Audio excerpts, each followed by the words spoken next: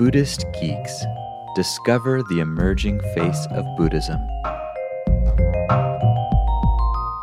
Episode 312, a 3D model for spiritual growth. In this episode, taken from the Buddhist Geeks conference in 2013, meditation teacher Shinzen Young speaks about how to enact a successful model for spiritual growth. Buddhist Geeks is supported largely by the generosity of our listeners. If you like what we're doing, please consider making a one-time or monthly recurring donation by visiting buddhistgeeks.com/donate.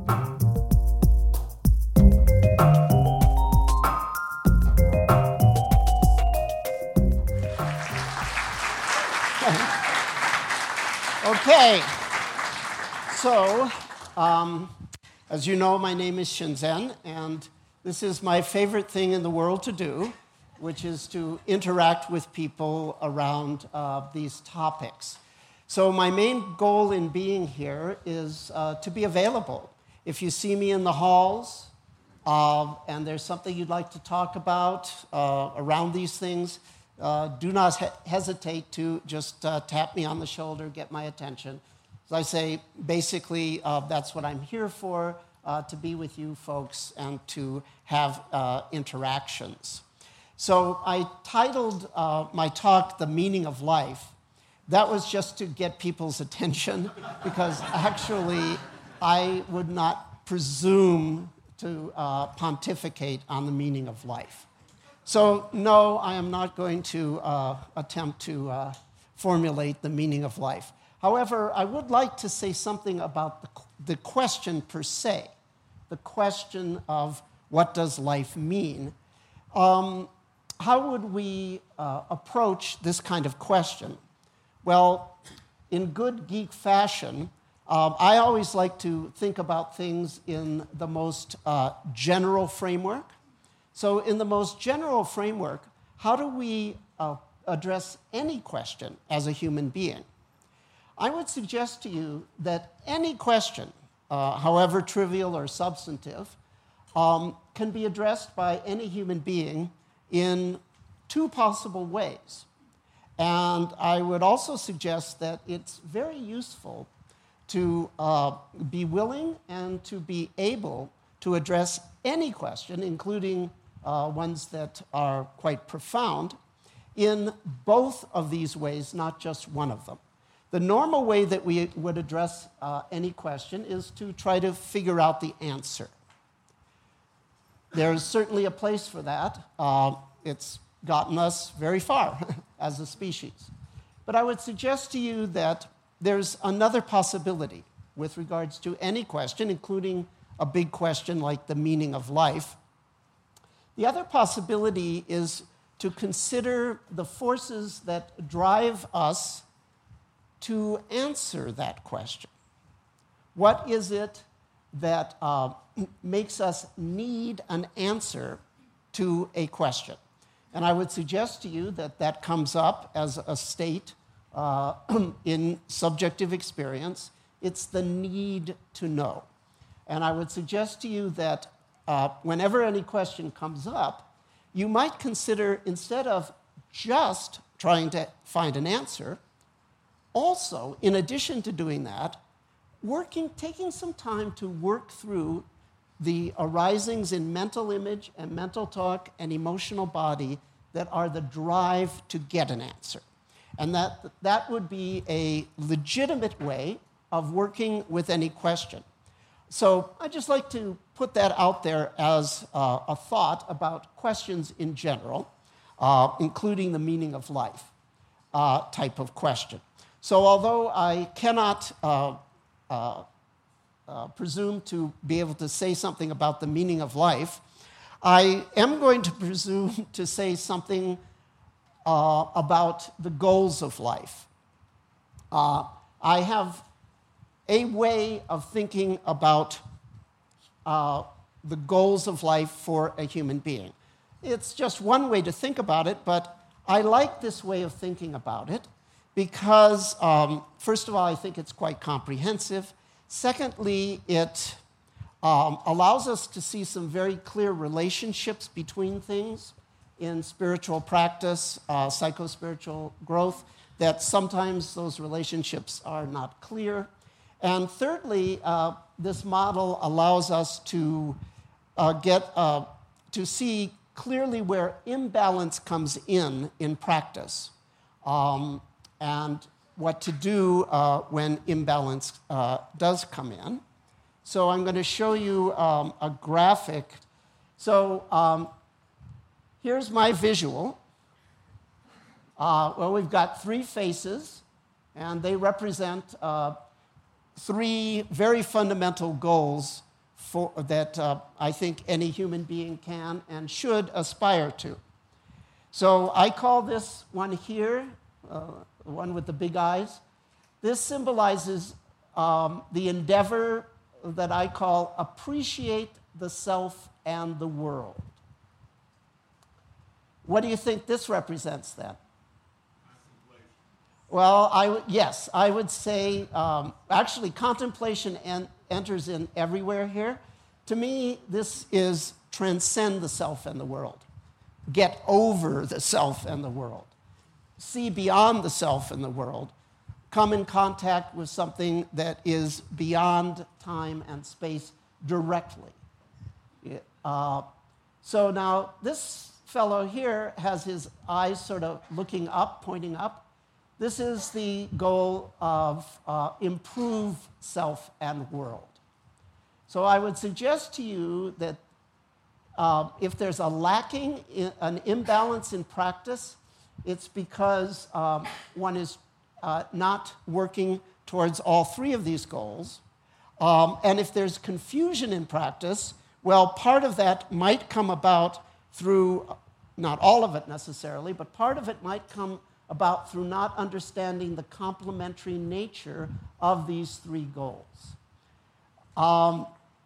The arrows, the reinforcing arrows, actually go both ways, but the primary direction is cyclic around this way. So first, what do I mean by self and world? I mean the sensory experience of self and world.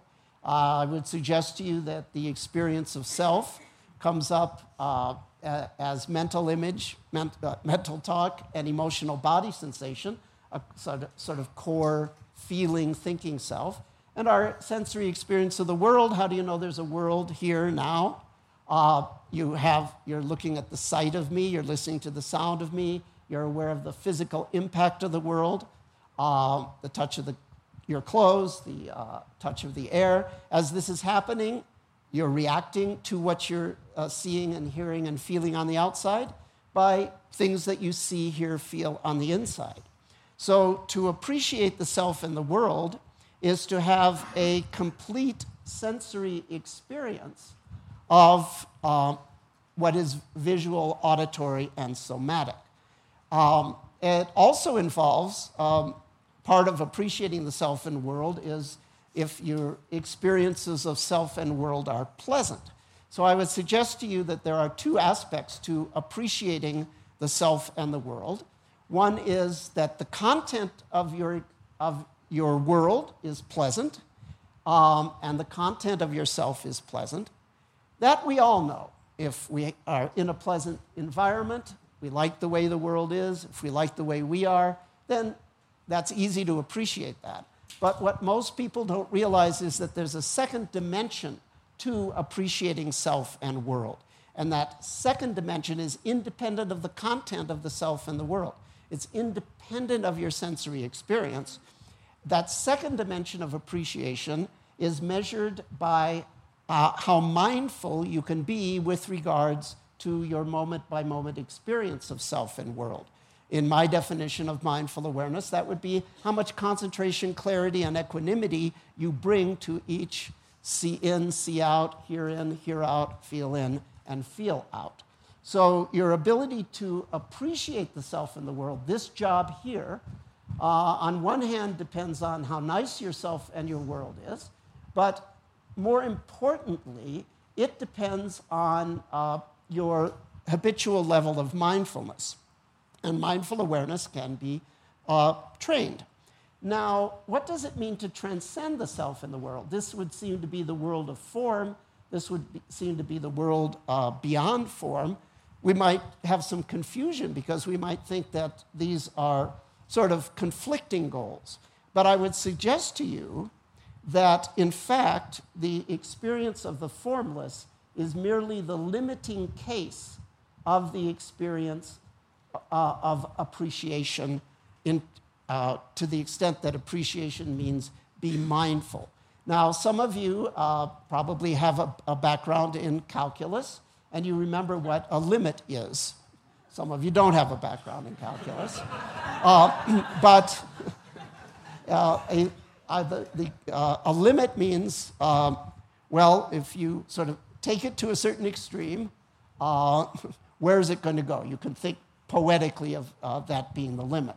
I would suggest to you that if you, beyond a certain critical value of concentration, clarity, and equanimity, any ordinary experience of form becomes an extraordinary experience of the formless. You are simply too involved in the pure awareness of self and the world to fixate the self and the world into a thing. And so, actually, instead of getting to transcendence through somehow denying the senses, the paradigm that I prefer is that we get to transcendence through a form, through a radical affirmation of form called mindful awareness. So that's why this actually leads to this in the limiting case. Now, we might refer to this as an Archimedean point. So Archimedes said, if you give me a place to place a fulcrum, I'll be able to move the world. That's an Archimedean point. The problem is that the place has to be outside of the world, which is contradictory. Well, metaphorically, our Archimedean point, psychospiritually, is that from the place of the formless, the source, nirvana, nirodha, whatever you want to call it, shunyata, this is the optimal place from which we can improve the self and the world. And I would further suggest to you that if you actually directly experience the formless, you are experiencing the source of consciousness, you're experiencing your source, and therefore you're experiencing everyone's source, and a natural sense of service will arise from that in the Buddhist tradition is technically called the bodhicitta.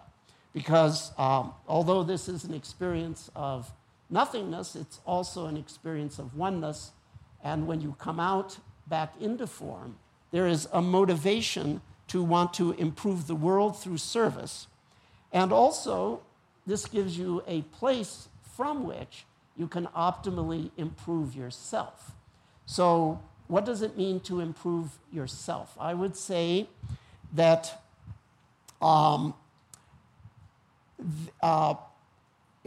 improving oneself means to foster what I would refer to as the ABCs of being a good human being. ABC. A stands for affect. What is our go-to emotion? Is it fear, rage, and grief? Or is it joy, love, joie de vivre, compassion, and so forth? There are things called positive emotions. We do practices like loving kindness and Brahma Vihara more broadly, foster those kinds of positive emotions, so that's A. B is behavior. That's Shila, that's character. That's how we relate to other people, how we relate to substances, how we carry ourselves in the world. To improve our behaviors, our objective behaviors, I would say any path that doesn't talk about that is going to be an incomplete path. C is cognition. There's what's called antidote practice, where you replace negative cognitions with positive cognitions. So I would say that broadly, to have our habitual go-to place as far as affect, behavior, and cognition to have those be what would be admirable by the ordinary standards of humanity, to become, I guess if I were to use a technical Buddhist word, to become a mensch, if you're familiar with this ancient Sanskrit term. That's an admirable person by the ordinary canons of ordinary people. The ABCs of being a good human being, that's what I call improving one's self. And I would suggest to you that there are 5 elements necessary for that to happen. 2 of them are related to practice directly. 3 of them are actually something outside of practice per se. So the 2 things that are related to mindfulness practice are you can use your mindfulness practice to deconstruct negatives.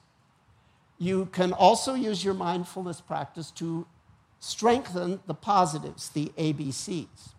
So there's 2 ways that your mindfulness skills can help you be a better human. So those are 2 elements. But that alone is not enough. There are 3 other elements that I think are important in the process of improving oneself. We need some general guidelines. Now, I'm not a big advocate of long, complicated rule lists, but there is the 4-fold Shila, the 5-fold Shila. These give us some general ethical guidelines. What else do we need? Well, we need to keep the feedback loops open from all the people around us so that people can sort of call us on our stuff, point out things to us, and we can get a consensus of how we are in the world. So that's 4 things, if you were counting. The 5th thing is, even with all of the above, even with the general guidelines for what it means to be a good human being, even using our mindfulness practice to deconstruct negatives, using the practices of metta and so forth to reconstruct the positives, even keeping the feedback loops open so we know people can talk to us and approach us so we get feedback on our behavior. Even with all of the above, that might not be enough.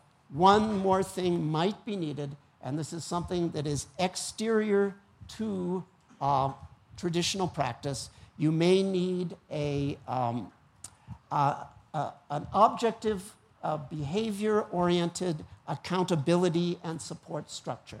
By that I mean a therapist, a counselor, a 12-step program, behaviorally oriented, accountability and support. If you want to make behavior changes, mindfulness practice alone may not be enough.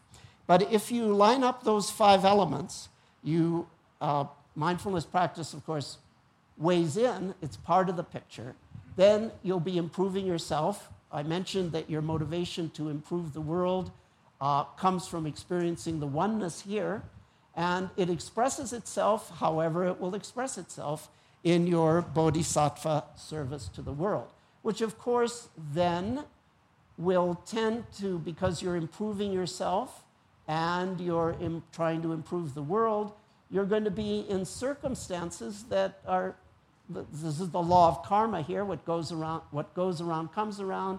Your circumstances are going to be more pleasant, so much more to appreciate, and so it goes. Where people get confused is they don't realize that the emptiness comes about through a full appreciation of somethingness, or they try to do this, but don't do this, or they try to do this, but forget about doing this and this, etc., etc. If you try to do this without doing this, you might get into a kind of dualistic way of thinking, where you think that the world is the enemy of the spirit. And if you do this without doing this, without improving yourself and the world, then that is an unbalanced spiritual practice, a one-sided practice. So you could sort of put this all together, and it reminds us of our fundamental elements and some important relationships between them. And that's it. We're done.